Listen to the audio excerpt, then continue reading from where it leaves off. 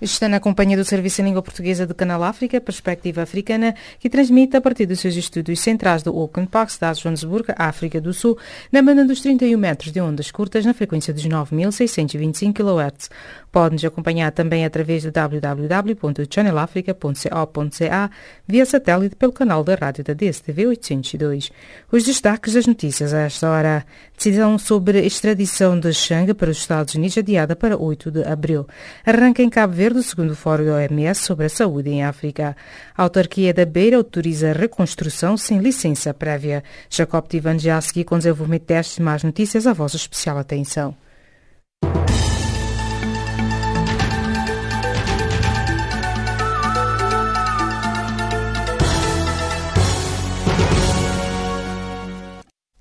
Calorosas saudações e bem-vindos à página das notícias de política a esta hora. O Tribunal Sul-Africano de Captain Park, ao redor de Johannesburg, decidiu esta terça-feira adiar para 8 de abril a decisão sobre extradição para os Estados Unidos do ex-ministro das Finanças de Moçambique, Manuel Xanga. De acordo com a acusação norte-americana, Manuel Xanga recebeu alegadamente milhões de dólares em subornos em troca das dívidas secretamente contraídas pelo Estado moçambicano, sem o conhecimento do Parlamento entre 2013 e 2014, de mais de 2 mil milhões de dólares a favor de 3 empresas públicas, ou seja, Ematom, Proíndicos, MAM, criadas para o efeito em Moçambique. A epidemia de ébola e os efeitos do ciclone Idai serão alguns dos temas em debate a partir desta terça-feira na Praia Cabo Verde, no segundo Fórum da Organização Mundial da Saúde, OMS, sobre a saúde em África. Entre os participantes convidados contam-se ministros da saúde da região africana e outras autoridades públicas, assim como representantes de principais atores do setor da saúde. O governo municipal da cidade moçambicana da Beira, cidade devastada pelo ciclone Idai, anunciou que decidiu autorizar a realização de obras de reconstrução de casas e infraestruturas destruídas pelo temporal, sem licença prévia das autoridades municipais. A passagem do ciclone Idai em Moçambique, no Zimbábue e no Malawi fez pelo menos 762 mortos, segundo os balanços oficiais mais recentes. Mais de metade da população de Cabo Verde e São Tomé e Príncipe considera emigrar, segundo um estudo Afrobarometer divulgado esta terça-feira e que conclui que mais de um terço dos africanos pensa deixar o país. A Afrobarometer é uma rede de investigação pan-africana que promove investigação e promove inquéritos e sondagens sobre democracia, governação, condições econômicas e assuntos relacionados nos países africanos. O ex-presidente do Fundo Soberano de Angola, José Filomeno dos Santos, solto no domingo passado, aguarda julgamento sob o termo de identidade e residência, informou o assessor do Procurador-Geral da República Angolana, Pedro de Carvalho. Recorda-se que José Filomeno dos Santos foi posto em liberdade um dia antes de vencer o prazo de prisão preventiva após cumprir 6 meses de detenção. O presidente do Mali, Ibrahim Aboubacar Keita, exonerou esta segunda-feira o chefe de Estado-Maior, Mbemba Moussa, e outras altas patentes militares após o ataque de sábado último numa aldeia do centro do país. Ter lembrar que pelo menos 134 pessoas, incluindo mulheres e crianças, morreram e outras 55 ficaram feridas após o ataque de uma milícia na aldeia de Ngossango, na região de Mpoti.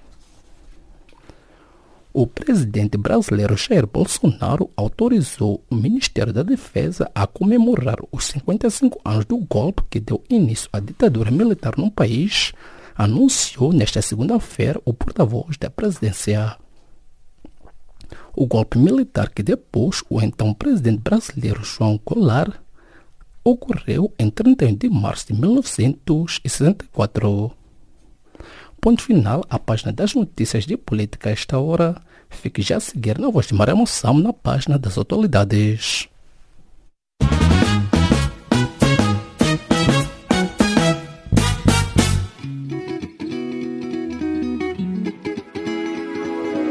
Caleidoscópio africano.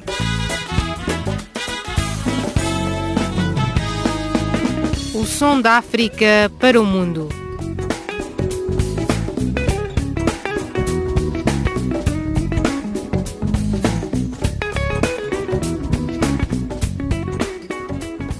Caleidoscópio africano.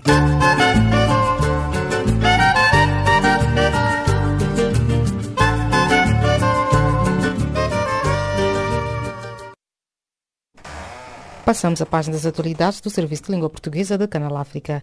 600 mil pessoas foram já resgatadas das zonas inundadas no centro de Moçambique, sendo que cerca de 69% deste número corresponde à de crianças cujo paradeio ou situação dos pais se desconhece. Ivone Paulo com mais pormenores. O facto foi revelado esta segunda-feira por Nídia de Carvalho, do Departamento para a Proteção da Criança, ao nível do Unicef, durante mais uma ação de resgate no distrito do Buze, uma das zonas que registrou mais vítimas em consequência das cheias. Tanto aqui na beira quanto onde já tem centros. A estimativa que fazemos é que 60%, 60% a 65% desse número sejam crianças. Porque é normal, nestas zonas aqui do centro do país, sempre um casal tem por volta de 3, 4, 5 crianças. Então estamos a fazer essa percentagem por estudo, por sabermos as normas e os hábitos culturais desta zona específica da zona centro aqui em Sofala. Nídia sublinhou que as organizações que trabalham em prol da criança correm agora contra o tempo no sentido de encontrar os pais dos desamparados. A prioridade sempre nos momentos de entrega da comida é de criança e idosos e a posterior os adultos. Principalmente aquelas crianças, porque muitas das crianças é que já estão num estado de desnutrição, porque aqueles primeiros dias que ficaram à espera do resgate não tinham acesso à comida e à água, até que as equipas de salvação começaram a deixar cair os biscoitos nutritivos do PMA. Então já estavam com alguma desnutrição identificada. Então esse é o primeiro grupo que recebe a comida. E também neste momento que já temos alguma estrutura nos centros, uma das prioridades do Unicef é já começar a montar os centros amigos da criança, como chamamos, que é para assegurar que durante o dia estas crianças, como já não têm acesso à escola, pelo menos estão num local onde há algum estímulo, tem alguma ocupação, algum estímulo mental, psicológico também, para começar já por as crianças já tentarem o seu bem-estar mental melhorar um bocado. E o responsável de um dos centros de acolhimento dos deslocados diz que nesta altura é muito importante a atuação dos psicólogos no seio das pessoas que de repente viram as suas vidas totalmente afetadas, principalmente as crianças. As crianças estão numa situação muito sensível, dada a sua incapacidade de lidar com muitas situações contingenciais como essas. Primeiro porque elas são crianças, mas também porque elas precisam do suporte dos pais, dos familiares para o encaminhamento da vida. E quando esse suporte que elas tinham se perde, elas ficam, portanto, desesperadas, ficam, portanto, desamparadas. Então é preciso amparar as crianças. E nisto o psicólogo vem como aquela gente que ajuda as pessoas a ganharem coragem e fé de seguir em frente. Por seu turno, a chefe do Unicef, Henrietta Ford, que visitou a cidade portuária da Beira, disse que é uma corrida contra o tempo ajudar os desabrigados e prevenir doenças. Children out of school. So UNICEF has brought in some school in a box in which you can start setting up schools, temporary school shelters wherever, under a tree, in a house, so that children have something to do, and that's very important. The other thing that UNICEF has been doing is water and sanitation. Henrietta Ford, diretora executiva do Unicef, apontando o apoio emocional das crianças como uma das grandes prioridades daquela instituição das Nações Unidas e que, para o efeito, estão sendo montadas tendas e escolas provisórias nos centros de acolhimento para que as crianças possam retomar os estudos, assim como a disponibilização de pessoal médico para assistência das pessoas ali abrigadas. Enquanto isto, a Organização das Nações Unidas faz um apelo de emergência de um fundo de 282 milhões de dólares para ajudar Moçambique ao longo dos próximos 3 meses a se recuperar da devastação causada pelo ciclone Idai no centro do país. Os recursos da ONU serão usados para fornecer água, saneamento, educação e restaurar a vida das centenas de milhares de pessoas deslocadas, disse o chefe humanitário da ONU, Mark Lowcock. Na ocasião, disse que os pedidos separados serão feitos em breve para o Zimbábue e Malawi, também duramente atingidos pelo ciclone. Lowcock disse que os fundos para as vítimas do ciclone estão começando a chegar, incluindo 22 milhões de libras do Reino Unido, mas estão longe de ser o suficiente. O número de mortes do ciclone Idai subiu para mais de 750 nos 3 países da África Austral, atingidos há 10 dias pela tempestade, enquanto os trabalhadores se apressam para restaurar a eletricidade, a água e tentar evitar o surto de cólera. Refere-se que em Moçambique o número de mortes subiu para 446, enquanto há 259 mortos no Zimbábue e pelo menos 56 mortos no Malawi, para um total de 761 nas 3 nações.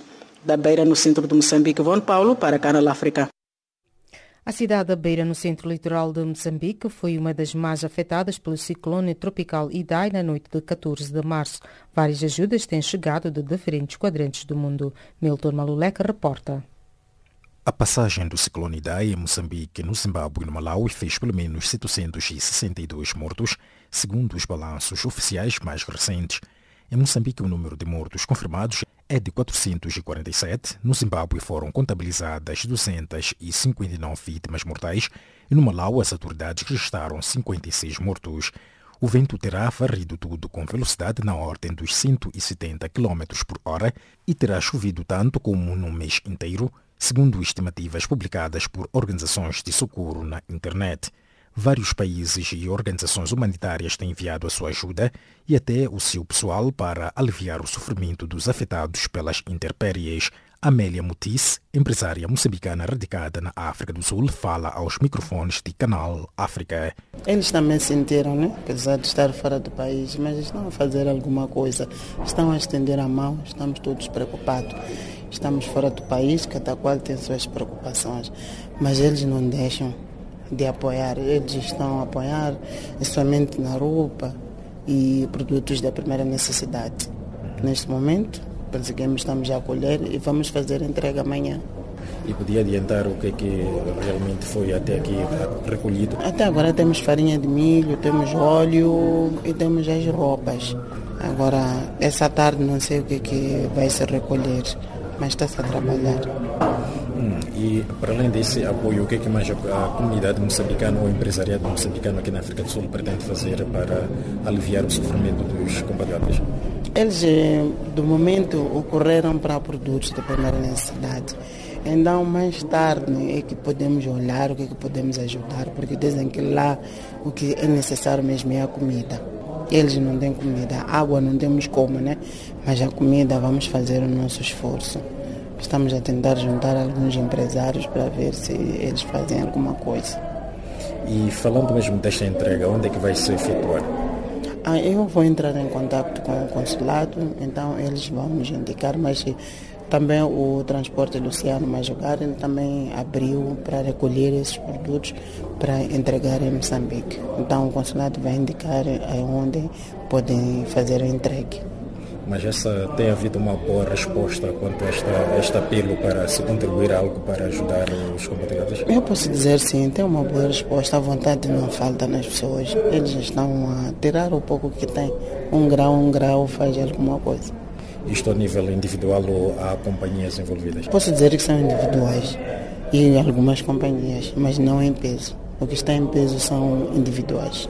Palavras de Amélia Mutice, empresária moçambicana radicada aqui na África do Sul, falando-vos de Kempton Park, arredores da cidade sul-africana de Joanesburgo. O Tribunal Sul-Africano de Kempton Park, arredores de Joanesburgo, decidiu nesta segunda-feira, dia para 8 de abril, a decisão sobre a extradição para os Estados Unidos do ex-ministro das Finanças de Moçambique, Manuel Schenck. Milton Maluleka reporta. A decisão foi tomada pelo juiz William Schuta, que, no entanto, não avançou as razões do adiamento. Fonte do Ministério Público sul-africano disse à imprensa que a decisão vai depois ser comunicada ao Ministro da Justiça no mesmo dia. Segundo a mesma fonte, o Ministro da Justiça só tomará uma decisão depois de receber também a decisão do Tribunal sobre o outro pedido de extradição feito por Moçambique. O pedido das autoridades moçambicanas dará entrada no Tribunal logo a seguir ao dia 8 de abril, ou mesmo no mesmo dia, se assim decidir o juiz. O mesmo juiz decidiu ainda esta terça-feira dar continuidade à audição sobre o pedido dos EUA para a extradição de Chang, quando a defesa pedia uma decisão política. Em declarações aos jornalistas, o adido de segurança da Embaixada de Moçambique em Pretória, Abel Nuro, confirmou que o pedido de Moçambique só será analisado depois do dos Estados Unidos. Como sabem que nós vamos a perseguir esse caso, estamos a acompanhar. É uma questão da justiça e a nossa intervenção é esta, presenciar, como vocês estão a ver. E, de facto, aquilo que foi o pronunciamento do juiz é que, depois de uma longa discussão sobre o pedido da América a preceder o nosso, a decisão final ele marcou para dia 8 de abril. E só depois disso é que vamos saber quando é que avançará o pedido, a discussão do pedido de Moçambique. Mas até aqui o que foi visto é o pedido dos Estados Unidos da América. Não está em causa o nosso pedido, vai continuar, mas depois da decisão sobre o pedido dos Estados Unidos da América. Sobre o apoio que está a ser prestado a Chang pelas autoridades moçambicanas, o responsável referiu que é tudo aquilo que é necessário. Todo tipo de auxílio nós estamos a fazer. Como estão a ver, sempre estamos ao lado dos seus advogados e algo estamos a fazer com os próprios advogados e eles conosco. Estamos a dar apoio moral, apoio físico, visita, tudo aquilo que é necessário quanto ao nosso cidadão. Quanto aos familiares, não disponho de dados, mas quanto à nossa representação, estamos a criar condições juntamente com os próprios advogados para que isso possa acontecer. O deputado e antigo ministro das Finanças, Manuel Chang, encontra-se detido na África do Sul desde 29 de dezembro de 2018, à luz de um mandato internacional emitido pela Justiça dos Estados Unidos que pede a sua extradição no âmbito da sua investigação às dívidas ocultas em Moçambique. Ele pediu Mutemba, da Associação Moçambicana de Mineiros da província de Rustenburg, Kulumane, fala na língua portuguesa, destaca. Por enquanto, até agora, a Justiça está indo pela parte do que nós esperávamos.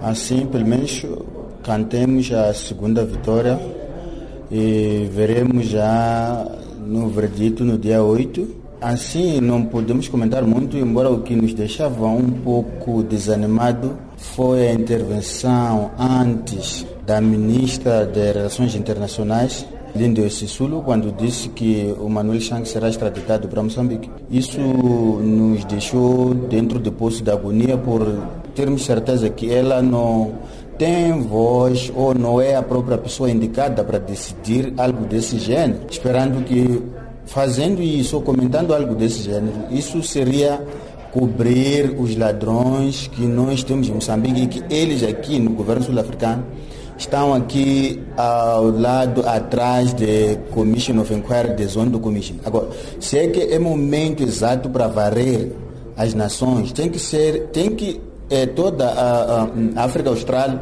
na verdade, ser exemplar, porque o Ramaphosa sabemos que daqui a pouco, em 2022, ele será posto como o líder da EU. Agora, qual é o exemplo que ele vai dar sendo assim? Agora, esperamos de verdade que até agora tudo está conforme e que, na verdade, o governo sul-africano deixa o trabalho da jurisdição, deixa a justiça fazer o trabalho, não intervir simplesmente porque eles são líderes políticos. É apenas o que eu posso comentar até então. Chang foi vice-ministro do Plano e Finanças entre 2000 e 2004, no executivo de Joaquim Chissano e ministro das Finanças nos 10 anos do governo de Armando Emílio Guebuza entre 2005 e 2015. De acordo com a acusação norte-americana, Manuel Chang recebeu alegadamente milhões de dólares em subornos em troca de dívidas secretamente contraídas pelo Estado moçambicano, sem conhecimento do Parlamento entre 2013 e 2014, de mais de 2 mil milhões de dólares a favor de 3 empresas públicas em Matum, Poíndicos e MAM, criadas para o efeito em Moçambique, reportando de Kempton Park para o Canal África Milton Malulek. Arranca nesta terça-feira, em Cabo Verde, o segundo fórum da OMS sobre a saúde em África. Para nos falar sobre o assunto, António Palazuelos, responsável da comunicação da OMS, Organização Mundial da Saúde, em Cabo Verde, elaborou. A diretora regional do escritório da Organização Mundial da Saúde para a África, a doutora Moeti, está aqui conosco. Ela que vai inaugurar agora mesmo, junto com o Presidente da República de Cabo Verde e o Ministro da Saúde e Segurança Social, este fórum onde, temos uma grande expectativa, vão ser 3 dias intensos, não é? Sobre o lema alcançar a cobertura universal de saúde e a segurança sanitária, a África que queremos ver, e o que pretendemos é que se consiga uma boa saúde para todos, não? Uma garantia de segurança como pilar central para o desenvolvimento do continente, que é o foco, não é? Vamos ter uma componente também de inovação, através de um desafio que a OMS lançou ano passado, selecionando os 30 finalistas desse desafio que estão agora aqui na cidade da Praia para apresentar as suas inovações em matéria de saúde, não é? Para fazer avançar o setor. E temos um leque de atividades visando optimizar e reforçar as parcerias e a colaboração multissetorial para conseguir alcançar a cobertura universal de saúde. Sabemos que a diretora da Organização Mundial da Saúde para a África felicitou o presidente cabo-verdiano pelas melhorias que Cabo Verde vem registrando ao nível da saúde. O que contribuiu para estes avanços registrados em Cabo Verde? Cabo Verde decidiu acolher este fórum. Como sabem, a primeira edição se realizou na Ruanda, há 2 anos. E pronto, Cabo Verde, pela sua situação em questões de indicadores de saúde, representa em algumas áreas um modelo que pode inspirar outros países de África. Então, estamos a falar, por exemplo, de indicadores como a esperança de vida, não é? Que é bastante elevada. Estamos a falar das questões sanitárias, por exemplo, a eliminação de algumas doenças, a eliminação de polio já foi feita em 2016, agora estamos no processo de certificação da eliminação da transmissão vertical de mãe para filho do VIH e da sífilis congênita, o qual é um grande logro. Não tivemos casos registrados nos últimos anos.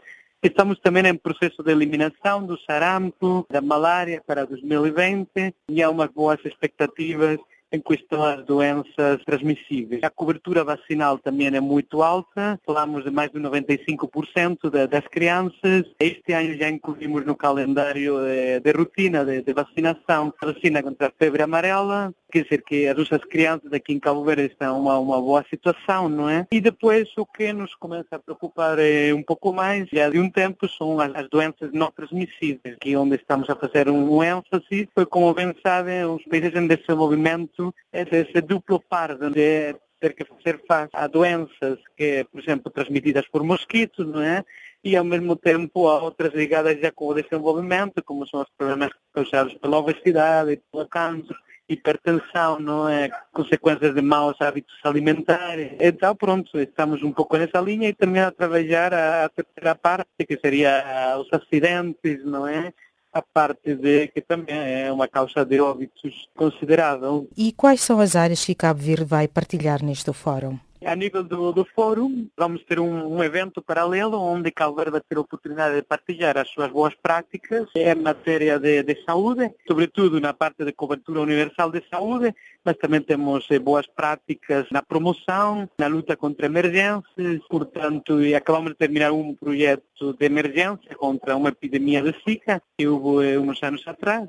2015 2016. E bom, com este agora Cabo Verde já está uma melhor preparação para poder fazer frente a surtos de epidemias. Como sabe, a questão de emergências também é um dos focos do fórum, não é? Porque a África está neste momento a sofrer. Temos o caso de ébola na República Democrática do Congo, mas também temos catástrofes naturais, não é? Como o caso do ciclone em Moçambique. E, portanto, devemos estar o melhor preparados possíveis. E é um forte compromisso da OMS de apoiar a todos os países que estão melhor preparados. Portanto, tenho falado um pouco da cobertura universal de saúde no país. também das emergências, há também boas práticas na questão da promoção da saúde e do bem-estar, a luta contra o consumo abusivo do álcool, uma campanha mesmo liderada pelo Presidente da República, não é? Com um engajamento multi-actores do país, desde o nível comunitário até o nível superior. Temos também a implementação da iniciativa Cidades Saudáveis, Ilhas Saudáveis, onde se promove o desporto e as questões de bons hábitos de saúde, não? E a luta contra o sedentarismo, para poder, estimular essa componente e evitar que as pessoas estejam a depender depois de ter que ir a hospitais ou centros de saúde, não? Por isso nos aposta forte na promoção e na prevenção. E o que é que faz de Cabo Verde, neste setor da saúde, único no continente africano, um dos que tem avanços registados na saúde? Cabo Verde, a nível de indicadores, está um patamar onde, em alguns casos, pode ser comparado com países desenvolvidos. É certo que ainda há espaço, não é, para melhorar, mas já falei desse pacote de eliminação das doenças transmissíveis, não é? É tudo um pacote muito importante que gostaríamos também que outros países chegaram a esse nível. E depois, já falei dos casos de boas práticas, no combate a emergências, no trabalho multissectorial. Por exemplo, aqui a saúde está transversalizada em todas as políticas, não fica só no Ministério da Saúde, sino que é digamos, mainstreaming, ou que falamos de health in all policies, através das políticas de governo. E depois o último pilar, que é ligado à promoção da saúde e do bem-estar, que já falei das iniciativas que há, do combate ao alcoolismo, do combate e da promoção das cidades saudáveis, mas há muitas outras que poderíamos falar aqui, não é? Quais são os países que estão a participar? São todos países africanos? Sim, o fórum termina na quinta-feira com umas recomendações que vamos divulgar e pretende, portanto, fazer um ponto de situação da implementação das recomendações do primeiro fórum, aquele de Kigali, esse acompanhamento, ver até onde se atingiu e depois continuar a avançar, não é? No desenvolvimento da saúde em África. Portanto, vão ser 3 dias intensos. Contamos com participação de todos os países da região africana, representações ao máximo nível, embora não todos os países tenham conseguido vir a nível ministerial, mas sim a nível de funcionários do governo, e depois temos também uma grande representação dos parceiros internacionais, entendendo parceiros internacionais como fundações, parceiros financeiros, técnicos, não é, de desenvolvimento. Temos todo um grupo de atores-chave que estão aqui reunidos neste fórum para trocar experiências, para interagir. Pronto, temos toda uma feira montada à volta do fórum, das sessões plenárias, onde vai ter muito tempo para essa interação, para essa troca de boas práticas entre países, entre instituições, estabelecer novas parcerias, novos projetos, novas iniciativas. Palavras de António Palazuelos, responsável da comunicação da OMS, Organização Mundial da Saúde em Cabo Verde, falando ao Canal África a partir da cidade da Praia.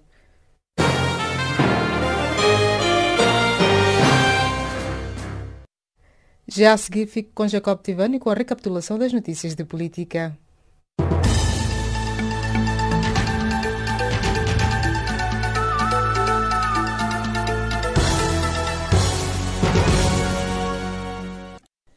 A vossa especial atenção à recapitulação das notícias de política a esta hora.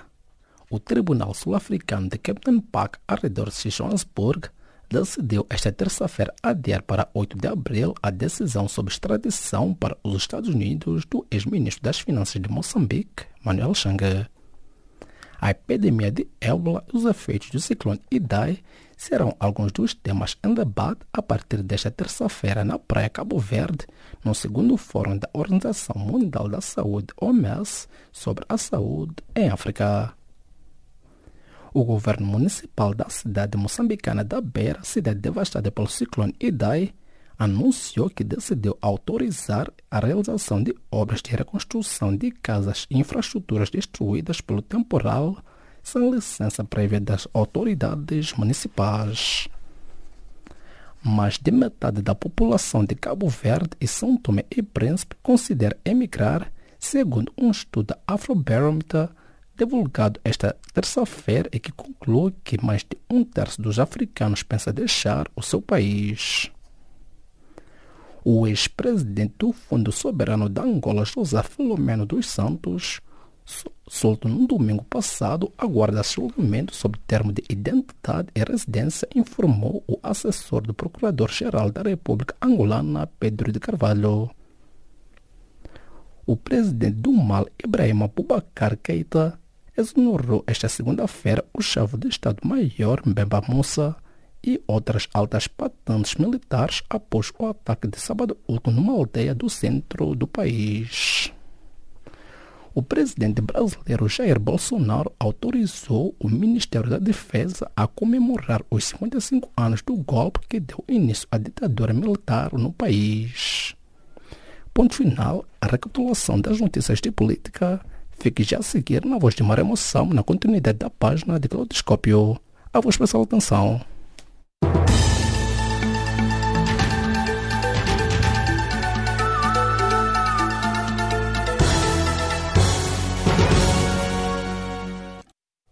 E dando continuidade à página das atualidades do Serviço de Língua Portuguesa de Canal África, o Ministério Público Federal Brasileiro anunciou nesta terça-feira que vai recorrer da decisão que concedeu a liberdade ao ex-presidente Michel Temer e ao ex-ministro Moreira Franco, avança a imprensa local. Humberto Pérez, escritor e comentarista político brasileiro, elaborou. Olha, nós já esperávamos que ele fosse solto. O juiz Marcelo Bretas, quando decretou a prisão, ele diz no decreto de prisão que já tem convicção de culpa. Ora, quando o juiz tem convicção de culpa, ele tem que dar a sentença do processo. A pessoa é culpada. Essa prisão, mais uma vez, vem revelar para a gente que a Lava Jato atua de forma política. Essa prisão, a gente sempre achou que ela era desnecessária, porque se o processo ainda está em curso, se ele não deu nenhum sinal que pretendia fugir do país, ele compareceu a todas as convocações que foram feitas a ele para poder prestar esclarecimento. Em todos os processos, ele responde a 10.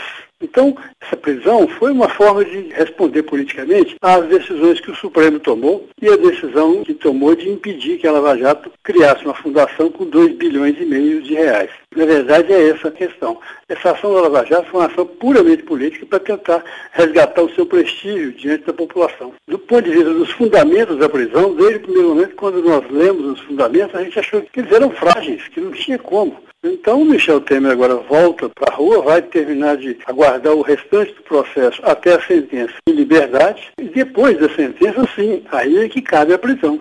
E olhando para a separação de poderes no Brasil, qual é a possibilidade do Ministério Público Federal Brasileiro suceder no seu apelo desta decisão do Tribunal Regional Federal da Região 2? Provavelmente vai recorrer porque isso é praticamente uma obrigação das partes manifestar no processo. Se o Ministério Público não recorrer, ele está agindo de forma incorreta de acordo com a lei. Agora, a decisão foi dada logo pelo tribunal seguinte, o tribunal de segunda instância, que é o Tribunal Regional Federal, por desembargador lá. Possivelmente ele vai recorrer se o desembargador mantiver, porque inclusive eles vão fazer uma decisão colegiada na quarta-feira, amanhã, porque ele tomou a decisão sozinho, desembargador, mas ele decidiu levar ao plenário da corte para que a decisão seja coletiva. Então pode ter revertido na quarta-feira, mas eu acho muito difícil porque o momento político, assim que Michel Temer foi preso, Michel Temer faz parte de um grupo político muito forte, que tem uma ala muito grande de políticos chamado Centrão, políticos conservadores ligados a ele. Assim que ele foi preso, a tramitação da reforma da Previdência parou. As pessoas assim, tão ligadas a ele decidiram suspender a tramitação, não participar da reforma da Previdência. E aí o governo para, né? O grande projeto desse governo é a reforma da Previdência. Se ele não fizer essa reforma, ele não vai conseguir governar de jeito nenhum. Então, acreditamos que vai ser mantida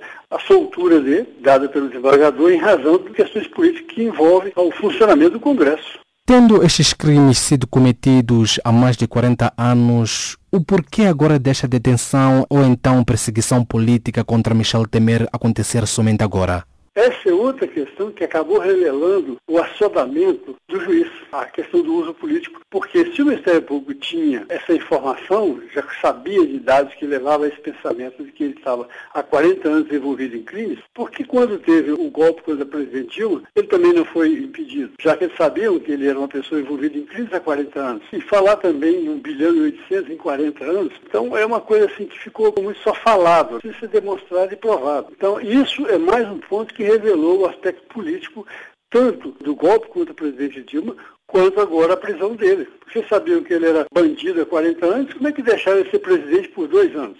E poderá esses recorrentes escândalos ou envolvimento de figuras políticas e mesmo ex-chefes de Estado descredibilizar ou afetar de alguma forma a arena política brasileira, especialmente levando que hoje o mundo é uma aldeia global?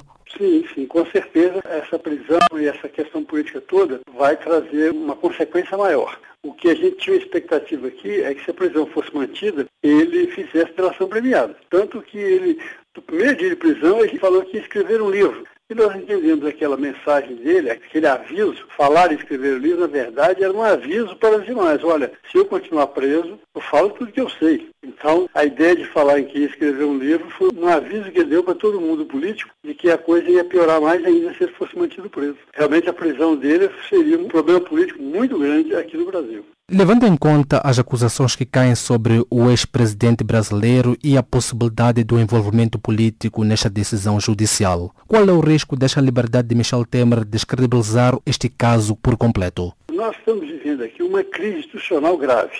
O Supremo tem feito interpretações rocambolescas de leis. Às vezes toma uma decisão, depois anuncia-se que a decisão deve mudar. Quer dizer, a justiça está passando pela mesma crise que está passando no mundo político. E com esse vai e vem e escândalos de corrupção, neste caso Lava Jato, qual tem sido a reação do povo brasileiro nas ruas? Há anos a gente convive com essa informação de envolvimento de políticos em corrupção. Quando a Lava Jato surgiu, era uma expectativa nossa de que ela realmente apontasse um caminho para resolver essa questão da corrupção, ou pelo menos reduzir isso a valores e a movimentos toleráveis. Não que a corrupção seja tolerável, não tão escandalosa, não tão grandiosa como é, porque corrupção a gente sabe, existe no mundo inteiro, em todos os governos, em todas as políticas, não tem muito como ficar livre disso não. Mas a Lava Jato, quando surgiu, nos deu essa expectativa de que ia apontar um caminho para reduzir a corrupção, se possível diminuir.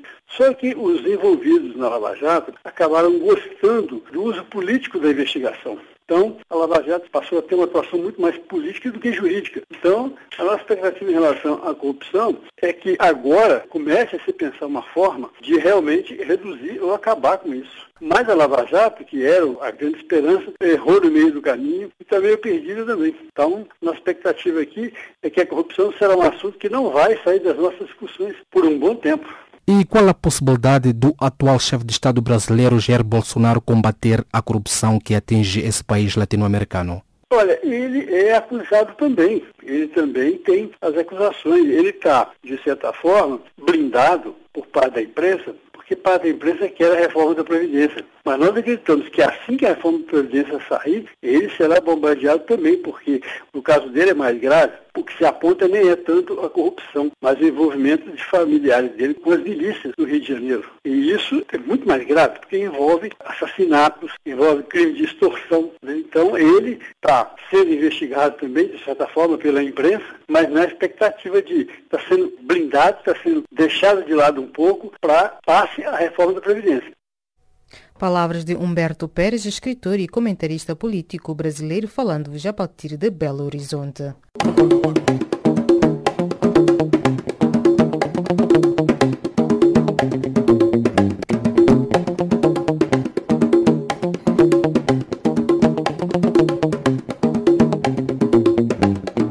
A vossa especial atenção à página de cultura do Serviço de Língua Portuguesa do Canal África. Moçambique e outros poemas dispersos é o novo livro de José Craveirinha, que será apresentado na quarta-feira na capital moçambicana Maputo, a título póstumo.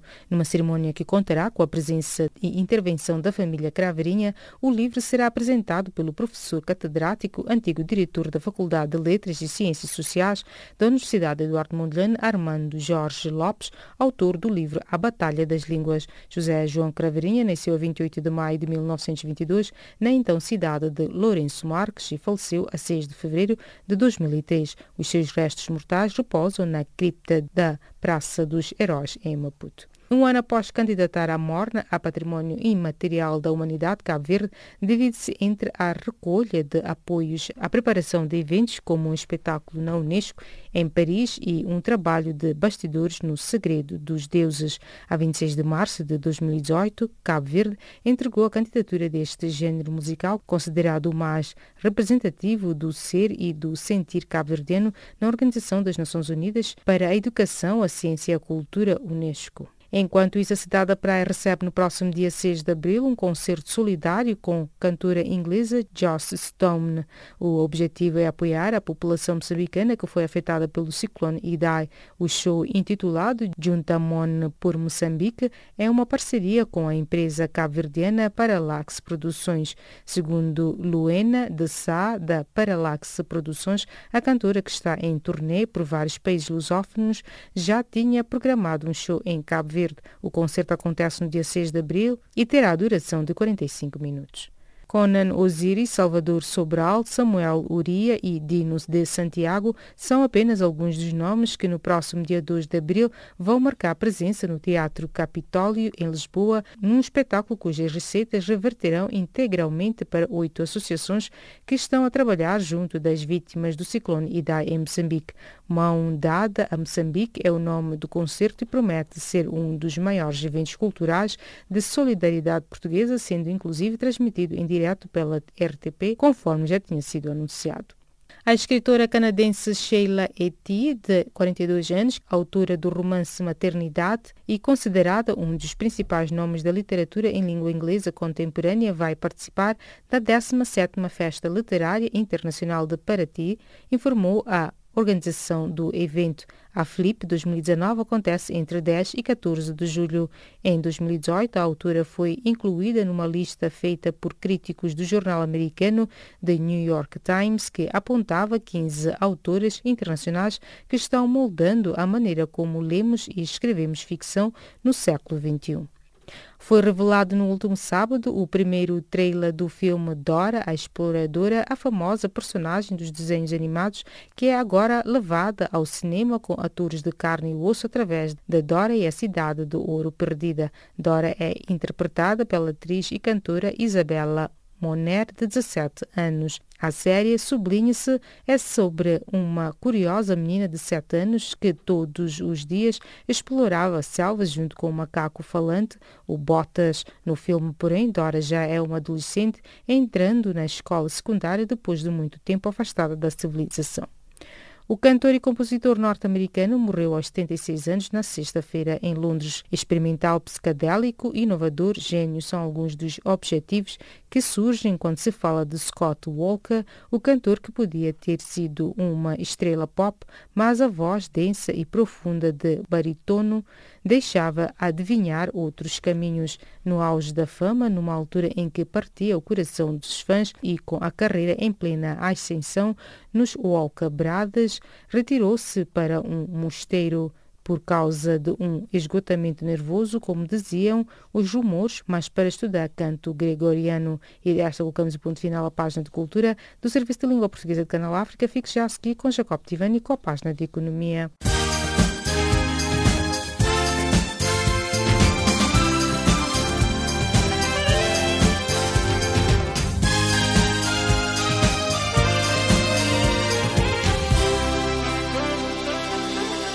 Especial atenção à página de economia do Serviço em Língua Portuguesa de Canal África. Responsáveis de agências da ONU consideraram esta segunda-feira que o futuro econômico de Moçambique, Zimbábue e Malawi, países afetados pelo ciclone Idai, depende da reconstrução de infraestruturas e da diversificação de fontes de rendimento.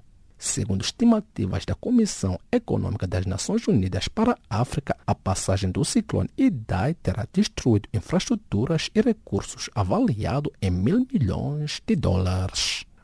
Uma missão do Corpo Técnico do Fundo Monetário Internacional FMI está a trabalhar em Angola desde o dia 20 de março com o objetivo de avaliar o cumprimento das metas estabelecidas ao abrigo do acordo entre o Executivo angolano e esta instituição financeira internacional através do Programa de Financiamento Ampliado. Durante os 14 dias, a referida missão vai avaliar o balanço das reformas econômicas em curso no país, bem como monitorizar o processo de implementação do Programa de Financiamento Ampliado, que é um instrumento com financiamento que visa apoiar o Programa de Estabilização Macroeconômica. O chefe da missão do FMI para Portugal, Alfredo Cuevas, afirmou que não existem riscos eleitoristas que ponham em causa as conquistas da economia portuguesa, mas alerta que é preciso resistir às pressões do regresso ao passado.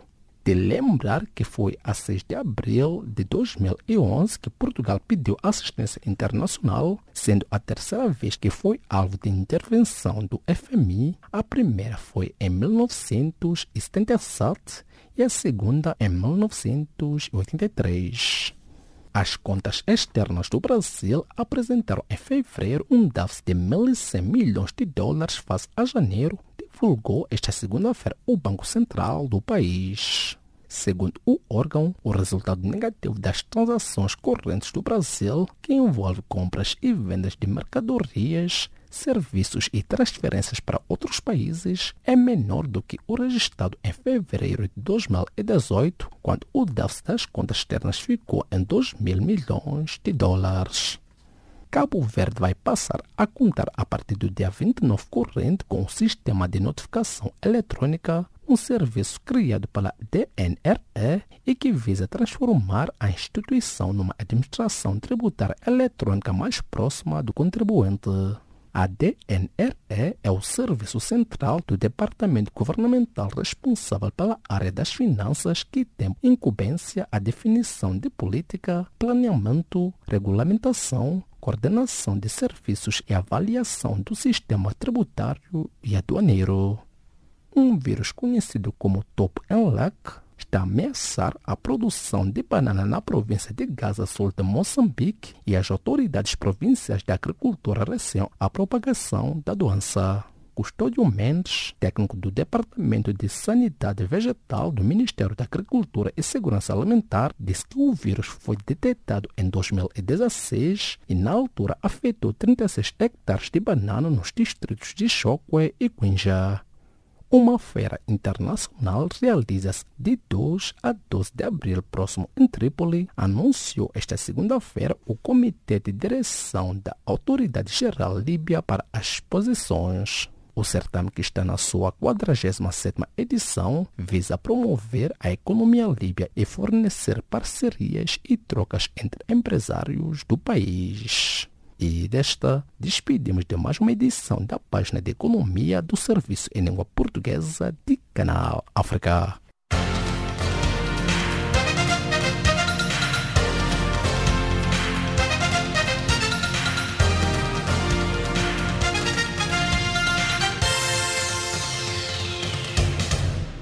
Saudações desportivas. Com o sorteio da fase final do CAN 2019 a realizar-se a 12 de abril no Cairo, a seleção angolana de futebol, constante do pote 3 ao lado da África do Sul, adversário com quem mais jogou nos campeonatos africanos de nações CAN, as 7 participações em que já esteve envolvida.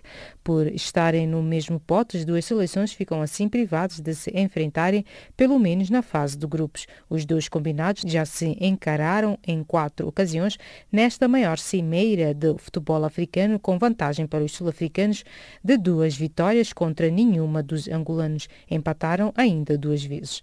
Entretanto, Madagascar, Burundi e Mauritânia são as únicas seleções estreantes no leque de 24 países qualificados para a disputa da 32ª edição da Taça da África das Nações de Futebol, CAN 2019, a disputar-se de 21 de junho a 19 de julho no Egito.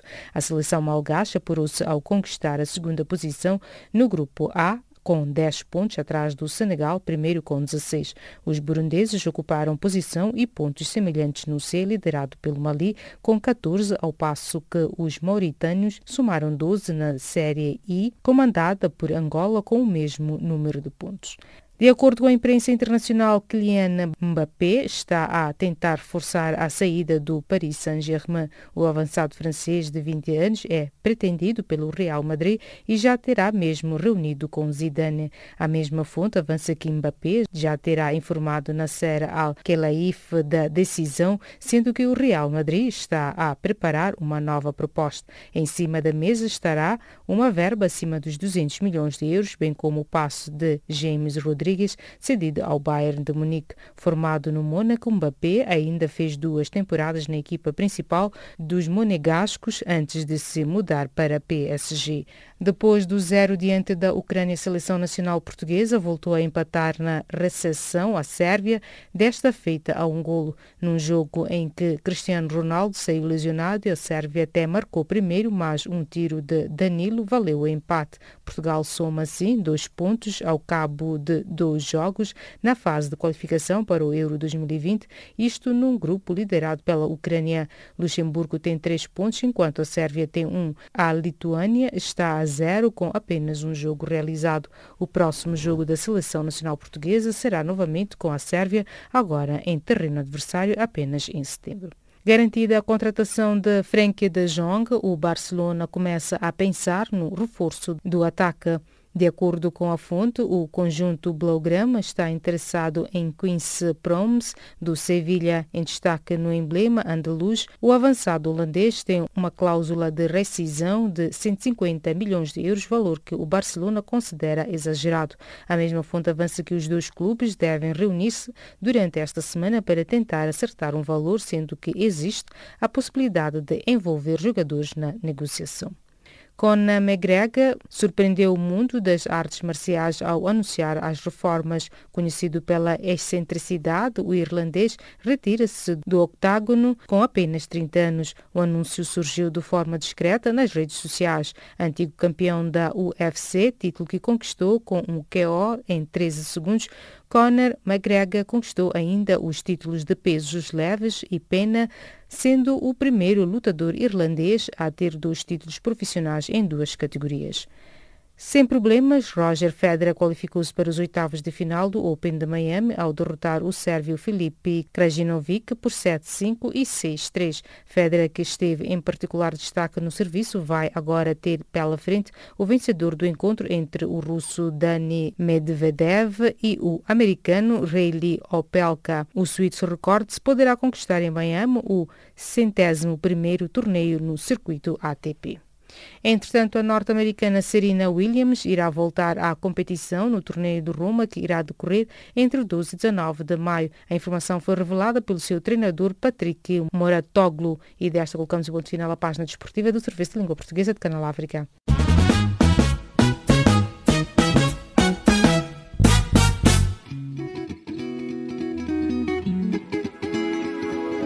Caleidoscópio africano.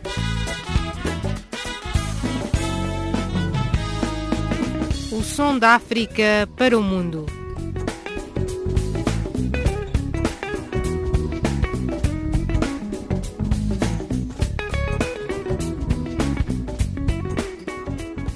Caleidoscópio africano.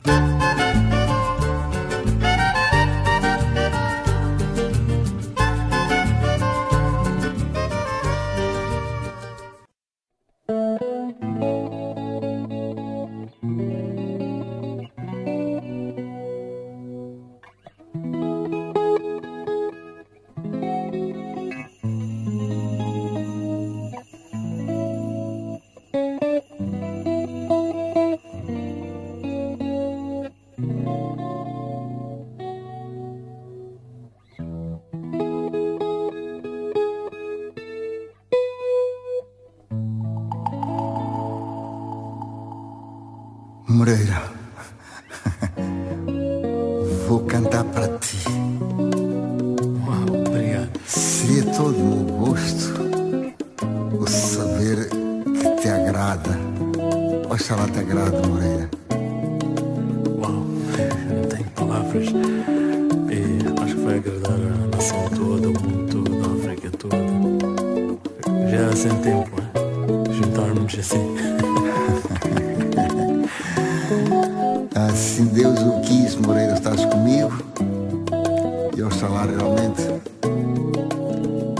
a tua saída seja sempre de vitória. Quero-te grande no país e no mundo. A idade não perdoa. A idade não perdoa. A idade não perdoa. Quem me dera ter 40 anos. A idade não perdoa. A idade não perdoa. idade não perdoa. Quem me dera ter 40 anos. Ainda me lembro de amigos e amigas que me procuravam de noite e de dia para juntos farrar. Ainda me lembro do bom e bonito que vi e fazia nos fins de semana em salões, barracões e nos bairros também. Uau, Chico, isto é especial, é? Gostaste, Moreira, gostaste? Eu estou a adorar e acho que Moçambique todo vai gostar. Oxalá que sim. Vou levar para o mundo, vou levar isto para o mundo. Penso que sim. Há de ser de agrado de todos, Moreira. Vai cantar outra vez? Com certeza, é com todo o gosto. Taca, Chico. A idade não perdoa. A idade não perdoa. A idade não perdoa. Quem me dera ter 40 anos. A idade não perdoa. A idade não perdoa. A idade não perdoa. Quem me dera ter 40 anos. Quando jovem conheci meu país de les a les. Fui muito feliz. Vi coisas tão lindas, fiz tudo o que quis. O que mais me marcou foi a beleza da mulher. Recordar é viver. Ainda me lembro das belas e grandes excursões que fazia no meu bom país para com o povo farrar. Ainda me lembro do bom e bonito que via e fazia no fim de semana, nos campos, nas ruas e praias também.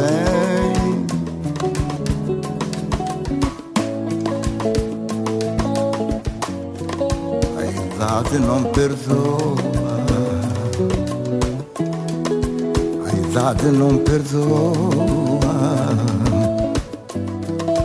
A idade não perdoa.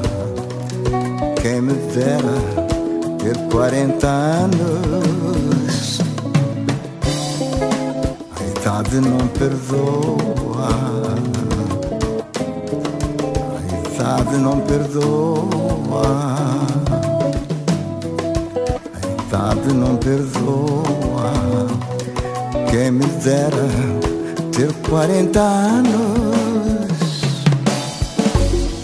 Chico, não quero mandar uma mensagem à juventude? Com certeza, vou dizer algo. Taca, avó.